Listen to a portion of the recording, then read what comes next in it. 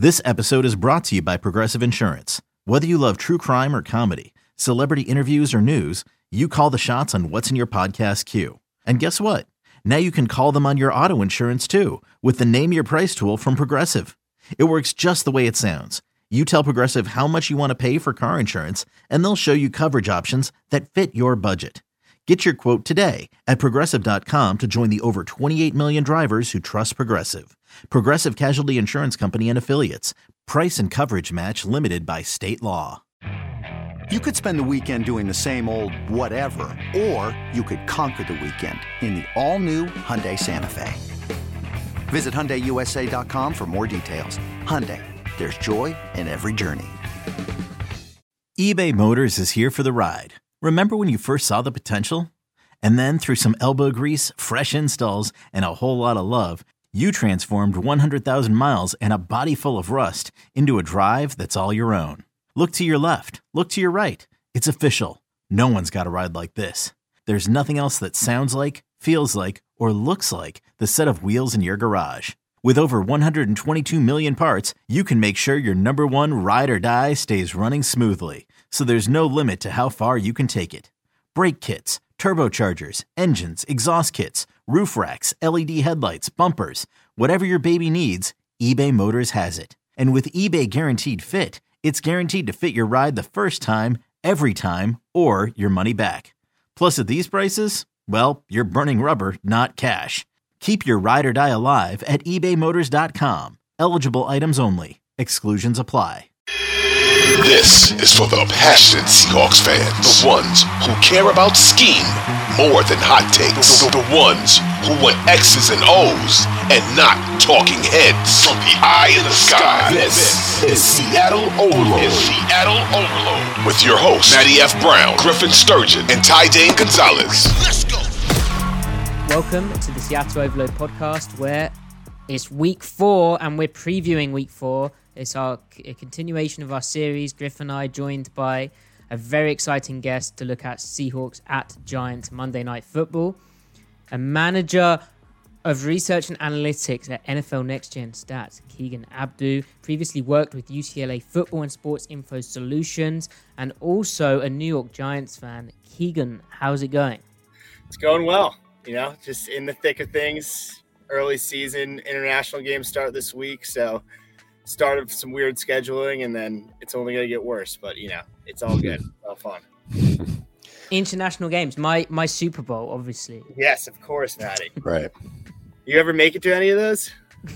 I used to. They were good fun. I watched Colin Kaepernick do terrible things to the Jaguars defense. Nice. Like really, really bad things. Like, you got to see that 40 live. plus points. It was like peak Harbaugh. It was very cool. Wow. Yeah. I actually went to the Falcons-Lions game at Wembley in 2014, I believe, and it might have been the worst football game I've ever seen. I think I was at that game. Didn't that end on a Matt Prater field goal? Yeah, it was the but one also where some terrible clock management at the end. Terrible clock management. There was a third and short wide receiver screen that Julio dropped that gave the ball back to the Lions. That's right. That Is that Mike Smith? Mike Smith just like pooing his pants? I think it was Mike Smith. Yeah. Yeah. Amazing. Yeah. Unreal. Look at us now. Who would have thought? Griff, ever been to an international game? No, sir. I've only homegrown American boo. games. Yeah. Maybe I should get out sometime and do that. Yeah. So, Keegan, how did you become a New York Giants fan? You are a New York Giants fan, right? So I grew up in Jersey, about 20 minutes from the stadium, North Jersey. And honestly, like, my dad was kind of like both teams, so I feel like it could have went either way. But the Fiegels family moved to our town. Jeff Fiegels, former Seattle Seahawk, actually, when I was in 4th grade, and Blake, his son, became one of my best friends. Jeff was on the Giants for about 10 years after that, and we just became best family friends, went to the games with them all the time. So I was all in on the Giants, you know. 4th grader meeting an NFL player. I was like, oh my God, absolutely. So that's how it started. And I've been a Giants fan ever since. It's been really great. You know, it was great for growing up. Won a Super Bowl when I was in 8th grade and my senior year of high school. Doesn't get much better than that timing wise. And last 5 or 6 years have been rough, but yeah. The Eli years were that's quite the quite the stretch to experience. I'm sure. Did you idolize Eli growing up? Oh, I loved Eli. I think by the time I was in high school, I realized Eli's not the most consistent quarterback, or maybe not necessarily a Hall of Famer based on his play, but based on the moments that he's been in, and those 2 Super Bowl runs. Like, I'm all in on the Eli Hall of Fame campaign. I'm not going to hate on that. Yeah, let's not get sacrilegious. This guy is a bona fide Hall of Famer. Exactly. Love the attitude, Maddie. Yeah, I like so Keegan on Twitter at Keegan Abdoo. Make sure you follow him. Not profile picture. God damn it. Header picture is Eli Manning with Daniel Jones. Yes, it is. That's kind of copy, no? Yeah, a little bit. It was a great picture of them. I think that was my Slack picture for a while. I just changed it to a really funny picture of Daniel Jones from the comeback where he looks a little disheveled and his tongue's out. Maybe I'll change that picture to that too. I don't pay too much to the Twitter attention to the Twitter these days, but maybe it's due for an upgrade. But I will say, shout out to Griff's header picture. I think that's the greatest one I've ever seen. Nick Saban had a short stint teaching political science at Michigan State. A lot of people don't know that. A lot of people don't. A lot of people don't. Yeah, we shouldn't judge a book by its cover. You wouldn't extract from his tenor and demeanor in press conferences that he leaned that way. But so, I mean, he was at Kent State like during the Kent State game, right? That's right. I mean, yeah, that must have lasted with him. Yeah, he might be radicalized. He might be the most left-leaning public official in the state of Alabama, at least. Well, I think that's pretty obvious. I mean, if he ran for Senate, like he probably wins. Yeah, first, yeah. Regardless of red or blue, right? Yeah, any state. We're not just talking Alabama here. We're talking red and blue, like you said. Okay. All right. So you alluded to it, but just general overview of the Giants this year. That they had that kind of fun comeback against the Cardinals, which was crazy. The Cardinals then beat the Cowboys, so it's like, oh, maybe that meant something more. But the Giants did lose to the 49ers, as I think people predicted. But then it was kind of close. But are things miserable, Keegan? I would say things are pretty miserable. But to be fair, I think we've played the 2 of the 3 best teams in the NFC, at least, if not the league, especially from a defensive perspective. Like, I mean, the offensive issues, especially with missing Andrew Thomas for both games. Daniel Jones definitely invites some pressure on himself, but like going against the Cowboys and the 49ers pass rush in 2 of your first 3 games, it's a pretty tough start.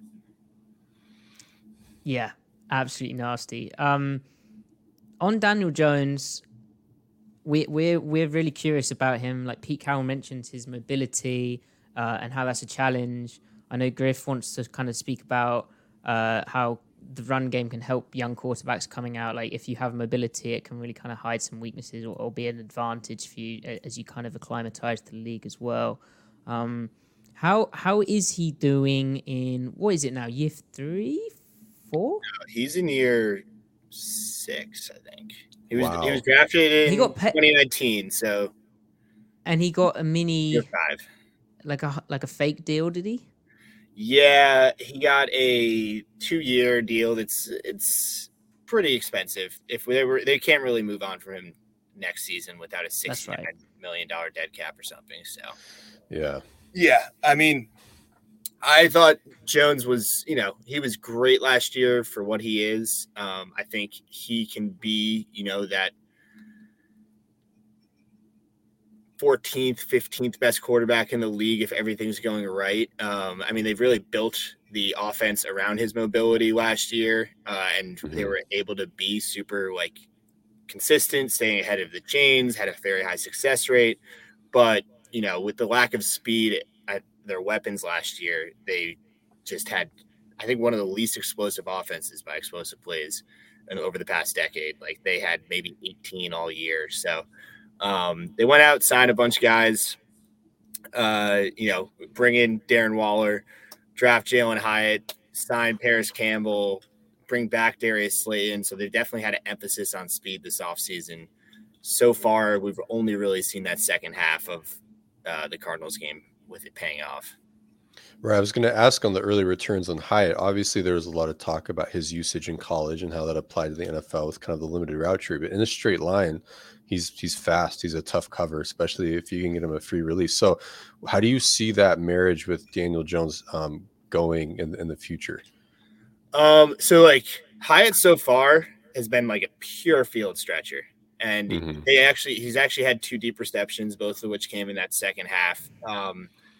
I think like it's good to have him there taking off the top of the defense. He definitely has a long way to develop playing in that super spreader offense. But I mean, among players with at least 20 routes this season, he's averaged the highest max speed on his routes of 17 miles per hour. So that's directly translated. He's running. This is kind of ridiculous. His average route depth is 24 yards this year. Wow. Which is like absurd. Also the highest in the league. I think he's the only one over 20 yards. And only DJ Moore has run more deep routes, which is, reaching over 20 yards than Hyatt. And Hyatt's ran about 60-yard routes fewer than DJ Moore. So clearly being used in that role. I'd like to see them maybe get him the ball underneath a little bit and see what he can do with some yak. But it's an exciting little addition. We'll see, as he acclimates more, if that can translate to some actual production and more of a full-time role. But yeah. Sure. Yeah, Griff and I, when Hyatt was coming out, we were like, this guy is kind of a weird one because obviously the offense he's coming from is all these like super wide max splits and then like just vertical choice routes. And it's like, how does that translate to the NFL? That it's interesting that underneath part of his game's yet to be kind of unlocked. And the excellent Next Gen Stats press packet that you put together for us, well, not for us personally, but you shared with us. It would be nice every week. Can we have one of them? But it's interesting to me that the Giants face press coverage 25.9% of the time, which is the 6th most in the league. Like teams aren't backing off up from them. Now I know there's a lot of mitigating factors there, like maybe they're not stacking receivers up, maybe maybe they're playing defenses that like playing off. It's only 3 weeks into the season, but the rest of the receiver group, like it seems all I've seen from it is Hyatt's a burner. You mentioned some of the names they've drafted, but again from that packet that you shared with us, their yards per play in 11 personnel, so 3 wide receivers out on the field, is 31st in the league at 4 yards per play. So are all the other receivers just what? Or yeah, I mean they've really tried to build the plane out of slot guys this offseason. They have Sterling Shepard, Wan'Dale Robinson, Paris Campbell, Darren Waller might as well be a slot receiver. Like It was a interesting strategy.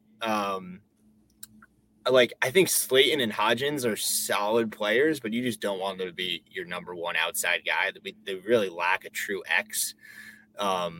Which limits the offense in a lot of ways, I would say. Also, just in general, I think the offense, as I kind of alluded to earlier, like missing Andrew Thomas, 2 pass rushes. Daniel Jones, when he's dropped back to pass, like he's had a defender in his lap when he hits the back of his drop, like way too often to have a consistent offensive spirit.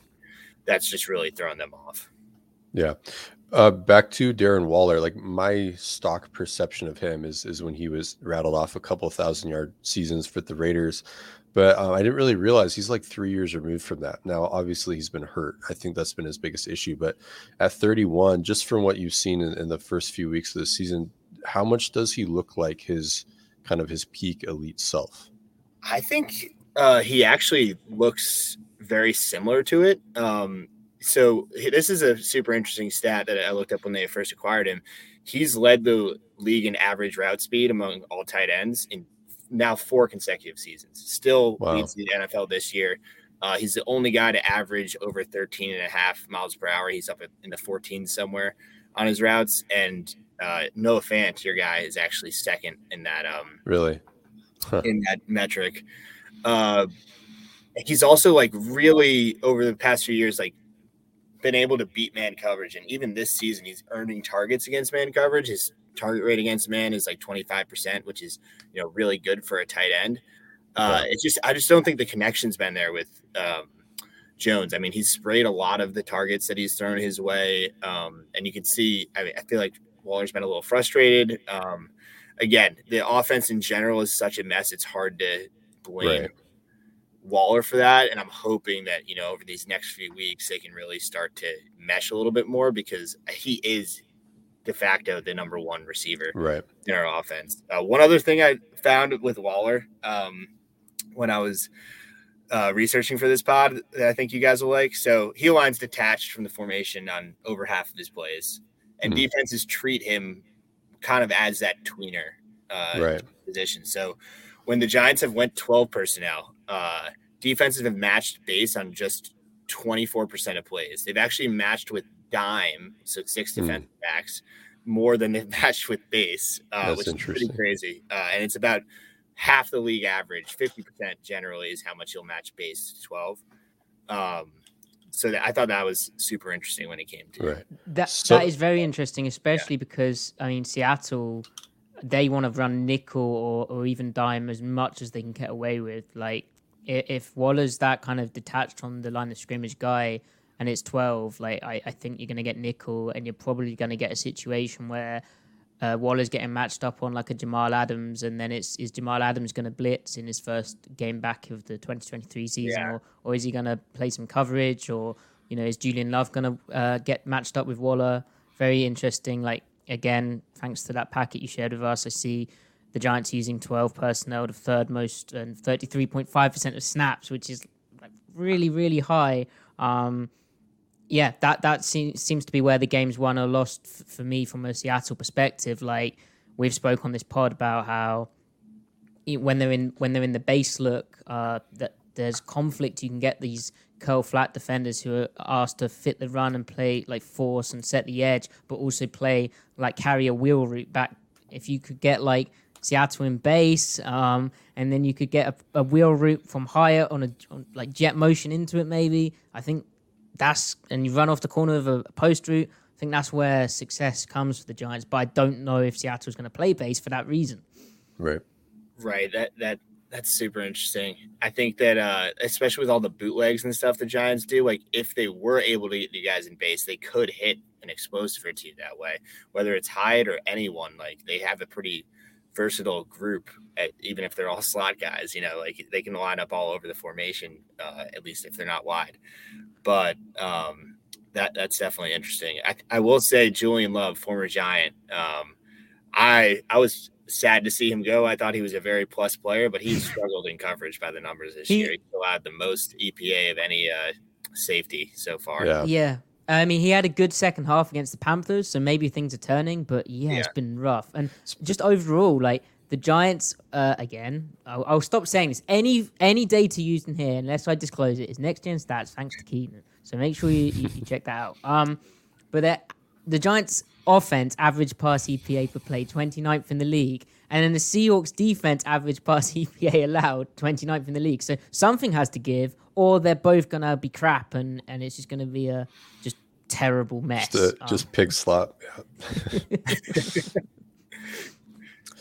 Keegan, I had a question. So with defenses effectively treating 12 personnel like it's 11, and then connecting that to the Giants having an extremely high pass rate in general this year, at least looking early down neutral state from rbsdm.com, which is a great resource. And I'm sure you've got access to pass rates as well.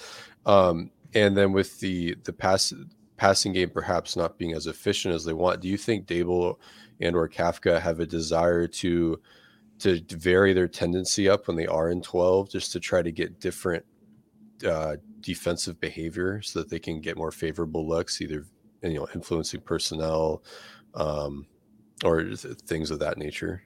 I mean, I think they'd love to if Saquon's back, but Matt Breida and Gary Brightwell isn't exactly like a scary run duo unless they're really using Jones in the run game. And like he was great last year. This year, the designed runs have not really been there for Jones. I mean, he had been very he hasn't had a lot of opportunity because of game script, to be fair, but True.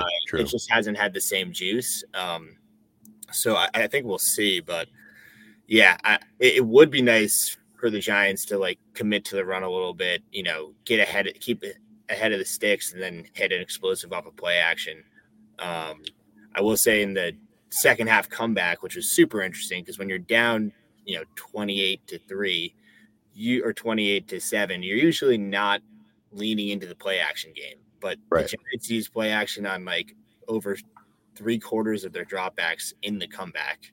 And that's where Jones had almost all of his production. So like, again, that was like a nice thing to see from this offensive call staff, like not giving up on play action, actually like using it more when you were down.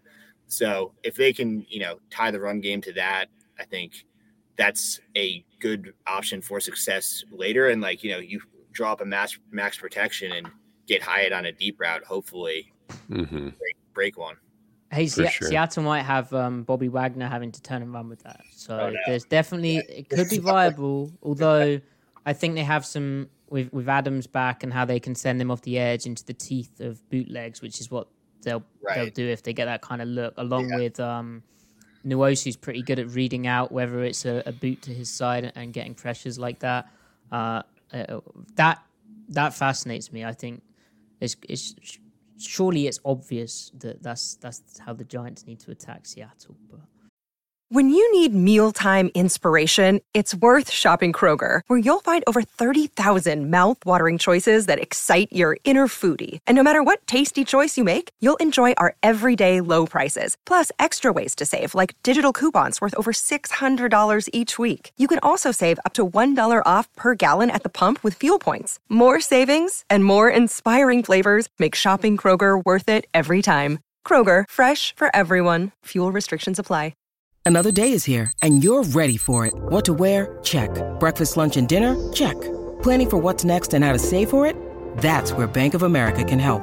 For your financial to-dos, Bank of America has experts ready to help get you closer to your goals. Get started at one of our local financial centers or 24/7 in our mobile banking app. Find a location near you at bankofamerica.com/talktous. What would you like the power to do? Mobile banking requires downloading the app and is only available for select devices. Message and data rates may apply. Bank of America N.A., member FDIC. We will see. On that point, where are you at with Brian Daboll? Because he was red hot as a hype candidate. Did a great job last year. Team outperformed expectations, right? Or did they? And then where are you at with him now? Because it's been a rough start. And if this game, the Giants are favored by 1.5, which is kind of nuts to me. But if this game does go the way of Seattle, it'll be a really tough start to the season, like 1-3, and 1-3 heading into Miami and Buffalo. Yeah, is just rough. So like with Daboll, I've heard some things that I can't confirm any of this, so excuse my ignorance here, but I've heard there's been like some taking back of play calling and then giving it back. So that's never really a good sign, especially because Kafka and Wink were like such sought after candidates this offseason. It just hasn't been there.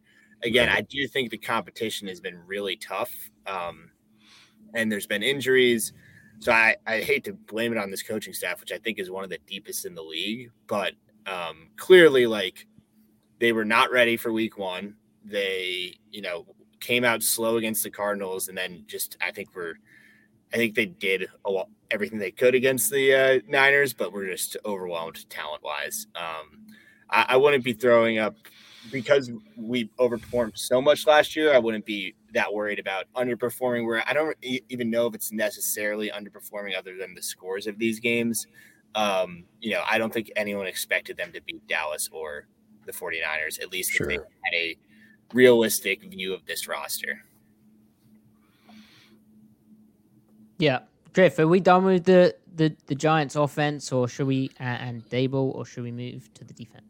I think we can. Well, okay, actually, no, I got one point. So actually, I want to wind it back to the Darren Waller discussion. I think that's a really interesting double-edged sword when you talk about, or the double-edged sword for mobile quarterbacks, getting that tall possession tight end, because it's good for, I think, the mobile quarterbacks who have a hard time staying in the pocket, because I think their presence, it locks them into the structure more. Kind of the best I ever saw Russell Wilson in the pocket at a gun, or at least one of his best periods, is when he was throwing to Jimmy Graham. So it was good for Russ, but it wasn't necessarily good for Jimmy in terms of getting his volume yardage. So the Jones to Waller, if it works out, I mean, I can kind of see that being the same scenario. If Waller's 100%, he can suit up for every game and he stays healthy. He may not have his most productive year, but then theoretically you could also see Jones operating out of the pocket maybe better than he ever has. But it's kind of moot at this point, because there's so much else on that roster that isn't going right at the moment with injuries and everything, and trying to figure things out. But that's something, as a neutral observer, and not just for this game ahead of with the Seahawks, that I'll be interested in seeing if that kind of plays out. Because it's like, you can call the plays, but I really feel like personnel can affect kind of those high variance process QBs more than anything else, really. It's more of an idle comment, but if you had any follow-up thoughts, go for it. Yeah, I mean, my only real thought in terms of like how I thought they were going to use Waller, and I don't know if they've used him this much, but like they have used him a lot on crossers. And like last year, I know there was this play that they just hit over and over and over again, where it was a Jones bootleg and then Daniel Bellinger running across the formation, and he's there for an outlet. And I think on bootlegs and play action, like Daniel Jones' air yards per attempt was like under 4, because it was all of those just dump offs. Yeah. And you would hope that someone like Waller could be like a guy that you actually want to get the ball in space like that to, and like he can create some yak opportunities. I haven't seen it that much so far. But again, it's hard to run bootlegs and play action when you're down 40 points, for sure, 20 points, 28 points. So again, it will be really interesting to see with Saquon back, hopefully next week, Andrew Thomas back, and hopefully a little bit better game scripts, what this offense really wants to be. Yeah. Sure. On the subject of game scripts, my last thing with the offense would be, you kind of mentioned how the offensive line is poor. Like, obviously it doesn't help when teams are expecting pass or, skewing towards pass with the game script aspect. But, is this, and obviously Andrew Thomas being hurt, but is this offensive line poor, or like, is it also, again, we're familiar with the mobile quarterback subject.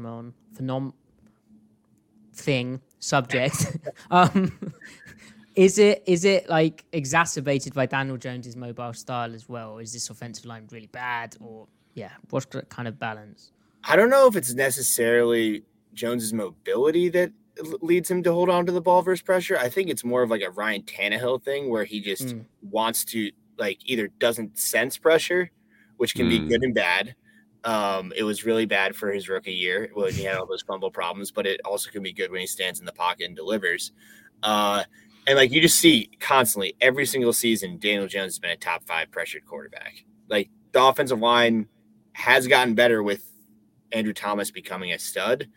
It still has issues. I mean, you saw that week 1, Glowinski was benched after allowing 4 sacks. No guard has allowed 4 sacks in a game going back to 2018 in our database. That was really tough. They had Micah Parsons going on the inside and just demolishing them. Evan Neal allowed 18 pressures in the first 2 games this season, which was, just giving us horrible flashbacks to Eric Flowers. One thing I will say with Evan Neal is he did hold his own last week. Only allowed 2 pressures and none on his matchups with Nick Bosa. So that was good, very promising to see. We'll see if that can continue. But they just don't really have a great interior. I mean, they drafted the guy, a second rounder center this year, Michael Schmitz or whatever his name is. He's been okay. John Jacob Jinglesheimer Schmidt. But I think it just still has a long way to go in terms of pass protection. And it's kind of a vicious cycle of Jones holds the ball too much and he doesn't get the protection up front. Right. Is there any data lens or data perspective with regards to drafting centers, whether drafting them high or the development curve? Because it seems like there are good centers that hit the market every year, quality, not the elite ones, but like that top 8 to 15 range that sign for $1 million or two. Yeah. I'm not familiar with any, but it will be interesting to see now that we have this pressure data that we can assign to for sure offensive linemen, how we can, project onto that. Again, run blocking is a whole different animal, and setting protections too is something that data will never be able to get. Sure. Yeah, let's talk about pressure probability now. So Keegan has a exciting. Well, I don't think this is the official announcement, but Keegan can certainly explain next gen stats a pressure probability to us on the subject of pressure. So Keegan, pressure charting for us, when we look at the pressure stuff, like we look at pressure percentage, which is, I mean, it's pretty subjective. I am disillusioned with pressure data generally, so this sounds very exciting. Yeah, so I can tell you what our pressures used to be, which was just distance-based logic. Did you get within 2 yards of the quarterback over the course of the drop back?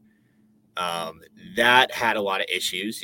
Doesn't it take into effect what the quarterback, how the quarterback reacts to pressure? So, like, for instance, Kyler Murray, because he's so twitchy and fast, he would always have like a bottom 5 pressure rate because he would always be able to escape the pocket and no guy would ever get within 2 yards of him.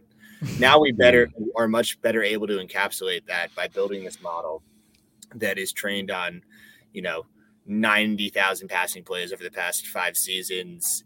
We take the ground truth charting data and we are able to, feed that into a model that takes into account a bunch of things, including, how the quarterback is moving in regards to the pass rusher, how many blockers are in their path to the quarterback for every 10th of a second, which is, the accuracy of our data.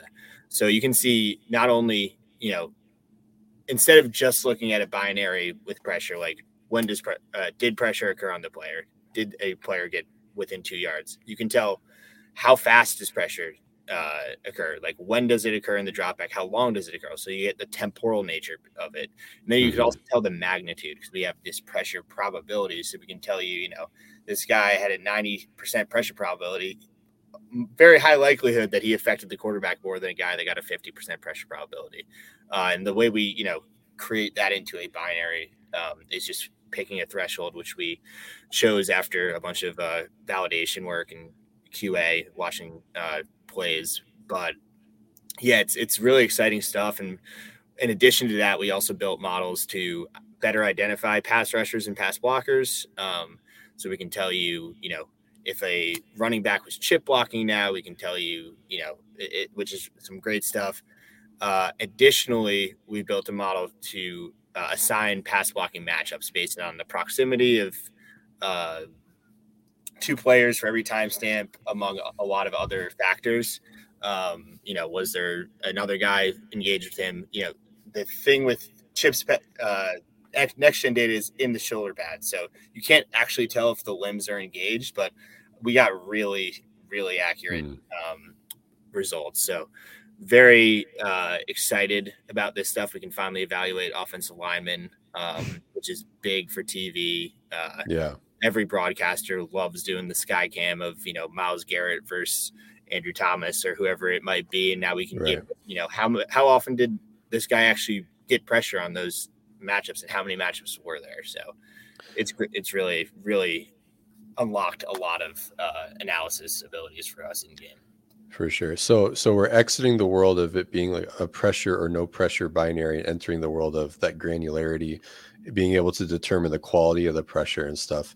And I think that will really separate certain pass rushers and pass protectors as well. Because like you'll see some numbers, it's like, oh, that guy's hitting, 18% pressure or whatever, it is. And you put him right next to another guy that we all know is better. But you're like, why is that happening? So that will be interesting to allow us to parse those realities as well. Because some guys might win a certain way, but it may not be in a super valuable way. Right. The hustle guys are going to get found out now. Right. Yeah. Well, we can definitely tell you who got the first pressure on a play. So we can tell you if, someone's coming up on a cleanup sack because they didn't get a pressure until 5 seconds into the play. Like, right. It's cool to see that stuff. We can also It also gives us a pressure probability at snap, which is really interesting because it accounts for your alignment basically. So, you can expect nose tackles have a lot lower pressure probability at snap than a wide nine. And that's played out in the data, and they match like almost 1-to-1 population level, but on a play-by-play basis, you can kind of adjust pressure rate for your alignment and like your role in the offense and the defense. Mm-hmm. And you'll be able to see like pass rush games with this as well, won't you? And yeah, so we didn't actually like have a output of a model that is identifying pass rush games, but we've done so much work with this data now. Like it's definitely an off-season priority for us next year of doing twists and games and trying to actually like start classifying blitz schemes. I think that would be awesome. But yeah, it sounds like this is pretty revolutionary for what you can accomplish, not just this year, but like it's just going to change how we view pass rush, as Griff kind of spoke to and what you've explained. So yeah, it's a great foundation, but then an awesome springboard as well. Like I'm sure every off season you'll be thinking, oh, we can incorporate this, we can do that. Yeah, how can we apply this model that we created to identify pass rush matchups to how can we identify that for coverage? Like how can we apply these learnings to other parts of the game, which we've done with some of our other models in the past. But it's really exciting stuff, and I'm excited to talk a little bit more about these numbers that are brand new for us when we get to the other side of the ball. For sure. Yes. For sure. So pass rushing. We're on the subject of pass rush, and this Giants defense. Griff in our notes said it's in disarray. I would say that's pretty accurate. At least it is. But Wink Martindale's supposed to have lots of pass rush and send the house, and it works. He does do that. He does. He gets at the highest rate in a game in the next gen era on Thursday night. 84% of Brock Purdy's dropbacks. Wow. Giants are blitzing at the highest rate or second highest rate in the league because Brian Flores is also just absolutely sending it. Both of those defenses would be the only two defenses to blitz on over half their snaps in the next gen era, by the way, which is a fun little note. But the Giants, it has not been good from the pass rushing perspective. They actually underratedly were second in pressure rate last year. They're 31st this year, 17 percentage point drop off. So it's been just absolutely anemic. What happened there then? Did they lose people? Or? They haven't really lost people. Like it's been 3 games, so small sample. Yeah. I think game script is a part of it. It's hard to pin your ears back when you're losing by a lot and you think you're probably gonna run on most plays. But all the guys have been underperforming. Thibodeau has only 3 pressures this year, and all 3 of them have been unblocked, which is really tough. That's actually one thing that was an unfortunate finding of this new pass rush model. We can tell you, was there an unblocked pressure? And as you can imagine in Wink Martindale's scheme, who loves to just overload protections and is a wizard with that, that inflated Kayvon Thibodeau's 48 pressures a little bit last year. 11 of them were unblocked. He had the second most pressures of any rookie behind Hutchinson. We also had a lot of unblocked pressures, actually. But for the record. But it does seem like those were inflated a little bit by Wink's scheme. So that is unfortunate. It's definitely unfortunate. Yeah, well, if we're to accentuate the positive, even though this is a Seahawks podcast and we have a Seahawks slant, I mean, what Dexter Lawrence did last year from the nose tackle position is one of the most incredible defensive lineman seasons we've seen. Absolutely insane. He generated 27 pressures as a nose tackle last year. There's never been a nose tackle, a guy aligned at zero tech that has generated over 20 in a season. He had over double the next closest guy. He's actually aligning at nose at an even higher rate as a zero tech this year, 47% versus 35% last year, and he leads the league in those snaps. It has not translated to that much pressure so far, Yeah. He was actually held without a pressure for his first game since week 13, 2021 on last Thursday night. But I will say for what he's still getting it, even with that zero burger game, he's still at 9.5%, which is like still very good for a defensive tackle. And what has been really promising with Sexy Dexy is 8.8% defensive stop rate, which is a career high and third in the NFL. So his run defense, like his run defense has always been good. It's just the rest of the run defense that is like really just not had him pop in those numbers as much. But he's more disruptive than ever against the run game, which is really good to see. For sure. Yeah, and Evan Brown has had a decent season, right, at center, Griff.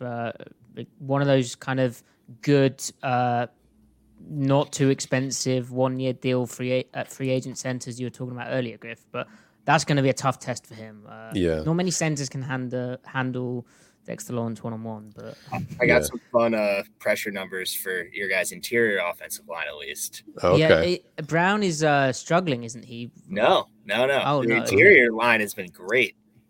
Damian Lewis allowed just one pressure. He's lowest pressure rate among left guards. Phil Haynes is third among right guards at 2.8%.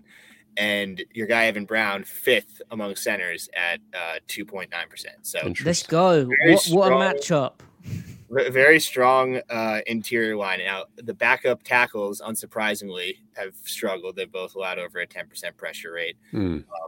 But hopefully, if Cross and Lucas can get back and these guys can keep it up on the interior, like you guys might have a top 5 offensive line by the end of the year, which is. And I think the way Gino behaves in the pocket, I think that really kind of makes it more viable, especially like with the tackles. Like I think he can work.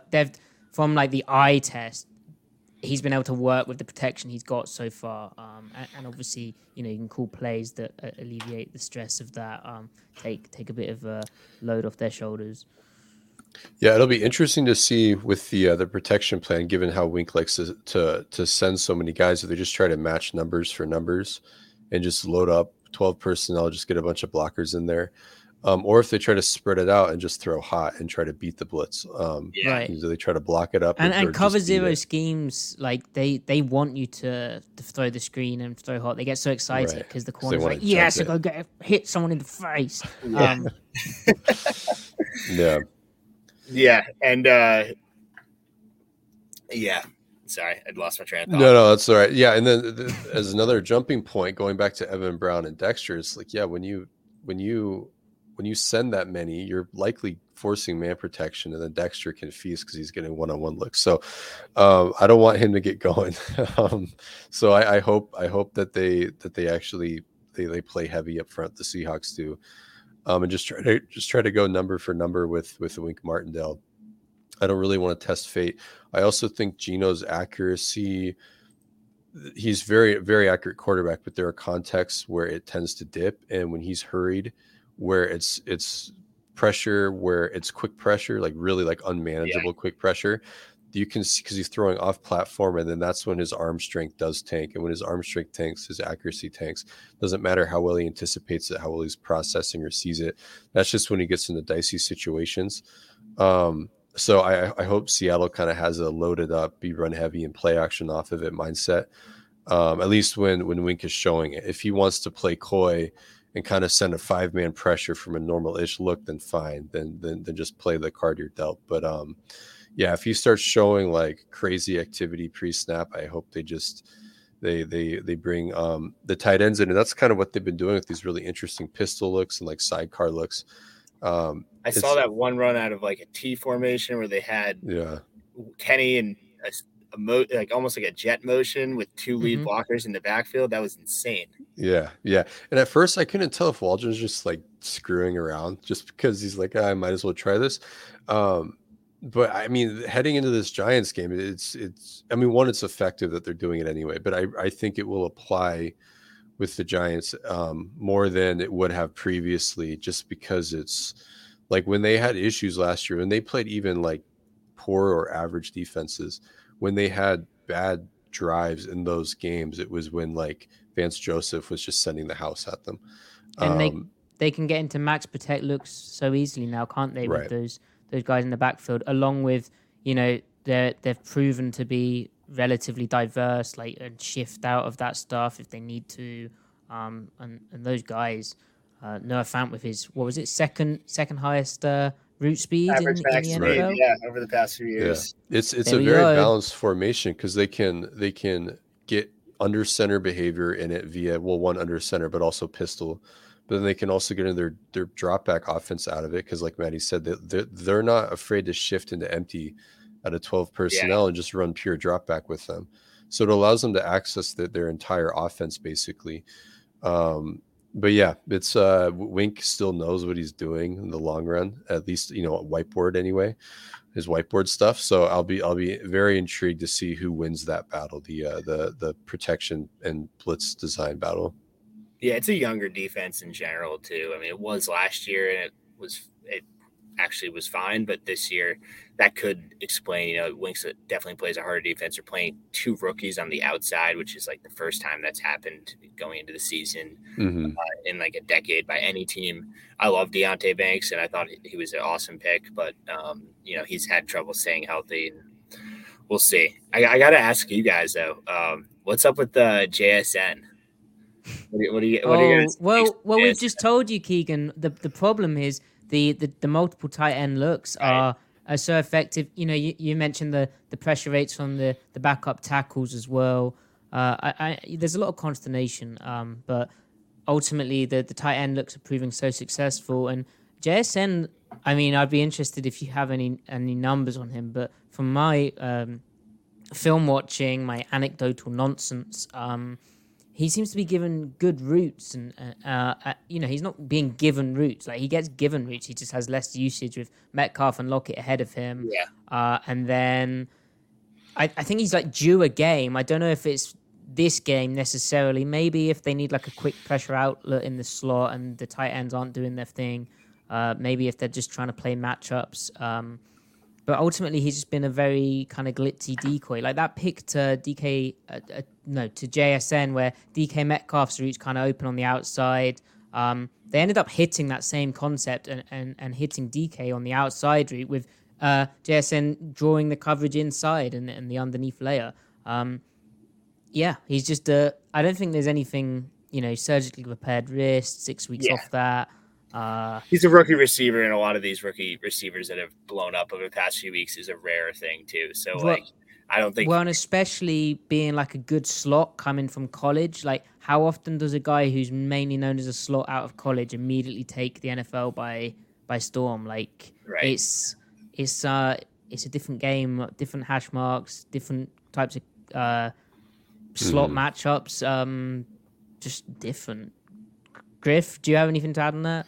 No, you covered it. I think it's just a matter of time type of thing there. So, but I do think like Griff made a point in a previous podcast we did about how like he was more drafted for like beating kind of one high and middle field close stuff, which had been yeah. Let's just cover one and cover zero, but yeah.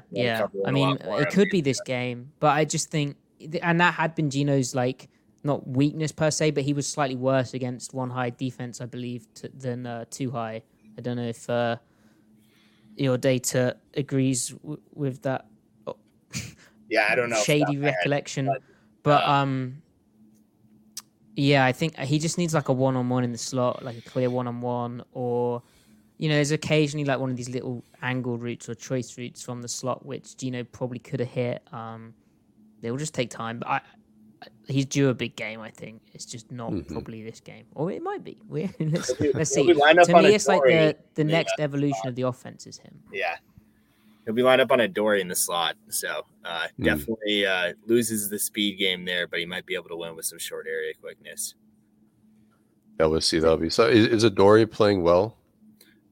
He's playing solid. I think last year it was kind of shocking how well he and Fabian Moreau played when they were healthy. Like they were kind of shut down outside corners when, which was kind of crazy to see. But it's just been, he's kind of been forced to move around a little bit with the injuries.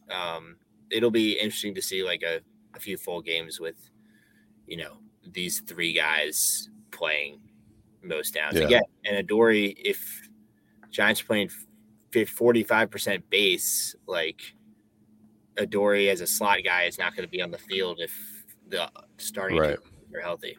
Sure.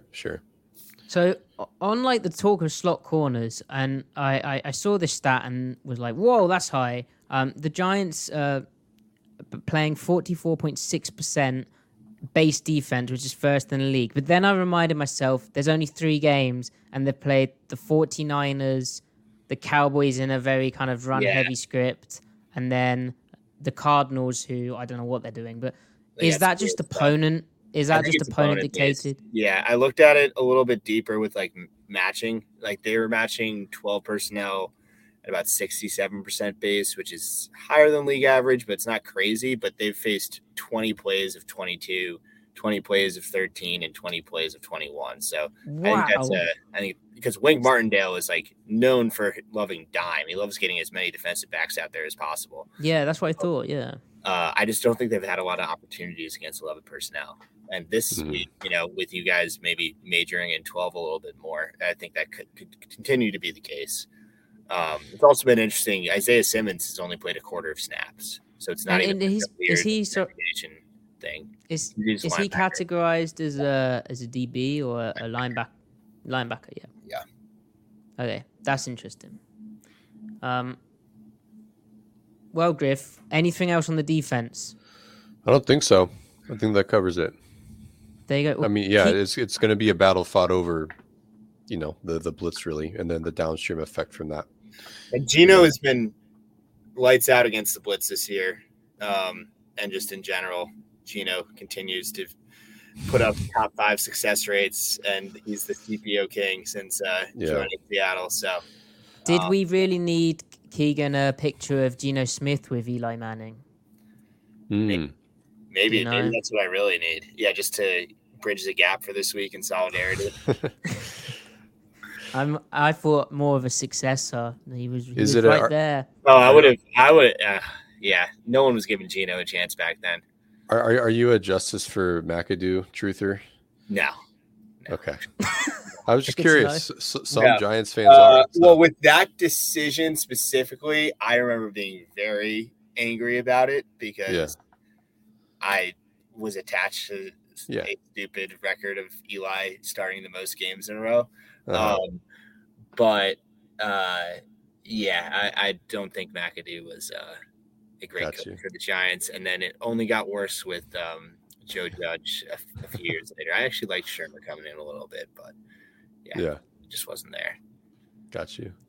Okay, finally, we have a very kind donation, but I'm not sure Keegan will be able to answer this, but we'll see. It seems like something which Keegan wouldn't be able to answer, but I could be completely wrong. Joe, thank you so much for your donation. Is Keegan able to share anything about if and when NFL Pro will release? Also, will pressure probability stats be added? Keegan. Okay, so for NFL Pro, unfortunately, they're not running a beta version this year like they did last year. I can't speak with any certainty about future plans, but I would imagine there is a desire to get that productionized and added to the new NFL Plus project at some point in the future. I have no idea when, but trust me, we put a lot of work into that too. So I think it'd be really cool for people, not just our media clients, but a lot of people to be able to see a greater host of our stats and use kind of a way better updated version of a film room rather than just relying on Game Pass. Sure. Where you can filter for whatever your heart desires, or at least whatever we'll release. There you go, Joe. Good question. And thank you for your donation as well. And to answer the second part, yes, pressure stats would definitely be a part of that. Very cool. Well, make sure you check out that. Make sure you check out all of the great stuff at NFL Next Gen Stats. Like, I still can't believe that the passing charts are publicly available for free. Like, that was awesome. A whole load. That was like seasons of Russell Wilson content. It was brilliant. Along with other quarterbacks. Right in the middle like the plague. Yeah. It really streamlines the discourse because we can just go see here, look at it. I'm showing. Yeah, you. look, I'm right. I'm right, which is what's important. Exactly. And then anytime a quarterback does something uncharacteristic, it relitigates the entire conversation. Oh yeah. It's like, oh no, it's different now. See, he can do, or can't do X, Y, and Z. So it's yeah, you've really popped a live grenade into the timeline. I got to give a shout out to our absolute stud front end engineer, Ken Reese. He's been with Next Gen from the start. He's the guy that not only designed all those passing charts and built the infrastructure to create those, also those beautiful dots you see every Sunday. Beautiful stuff. He created that as well. So. Go on, lad. I love some all 22 dots live. Oh yeah, everyone does. Man, you can't beat it. All right, Keegan. Anything else you'd like to promote? Make sure you follow Keegan at Keegan Abdoo. I'm not in the dark cave, I promise. Griff's just going on one of his late night hikes. Exactly. Yeah. I will say, please tune in to Prime Vision, the alternate broadcast on Thursday Night Football. I think it's a really great viewing experience. You get to see the all 22. My good buddy Sam Schwartzstein is popping in with nice little research nuggets that he and I are finding that we're and we're just feeding them in general, a big packet beforehand that they create all these graphics with, and we're feeding them stats in game. It's just, we have a 80% hit rate with the content that we give them on TNF Prime Vision compared to a 5% with every other stuff. So you're just seeing a lot more of our stuff, a lot more of our insights. And I think it's a really great viewing experience. I think especially the Prime Target stuff that they kind of developed in concert with us. Basically a green orb will shine around a receiver during the play if based on the formula that we have created, they have more than a 50% chance of gaining a first down if they are targeted. And Sam and his team, the Prime Vision team, put together this cool defensive alert thing that they're slowly rolling out, but that'll show you, pre-snap based on the movements, like should the quarterback worry about this guy blitzing or not for off-ball players only. So wow, that's really cool dope. Yeah, I need to I may or may not have to VPN. I might do that because every time I see a clip of it on Twitter, it's just nuts. It's literally what all football broadcasts should be like. I don't know why it's not more common. I'm sure it will be one day. Sure it does. But keep it up and I'll look into that VPN because it's very annoying. I can't get it in the United Kingdom Amazon. Is that what it is? You can't get Prime Vision. I believe it's because the company the broadcaster who shows it in the UK, they have the rights to every game, and so they show the Amazon games as well. So you don't get it. Yeah, it sucks. That's a bummer. Anyway. Yep. Well, anyway, very niche complaint. Griff has just had it. He's just left. No, Griff? I'm here. My dogs were getting vocal. Wow, so he's such a pro. He's done this before. Yeah. Well, make sure you check that out. Well, you have a great day, as you have your whole day in front of you, I'd imagine. Yeah. And it's 3:30 a.m. Oh God, you're a hero. You're a goddamn hero. You're a hero, Keegan. Thank you so much for your time and enjoy the rest of the football season. I appreciate it, Keegan. Thanks, man. Take care.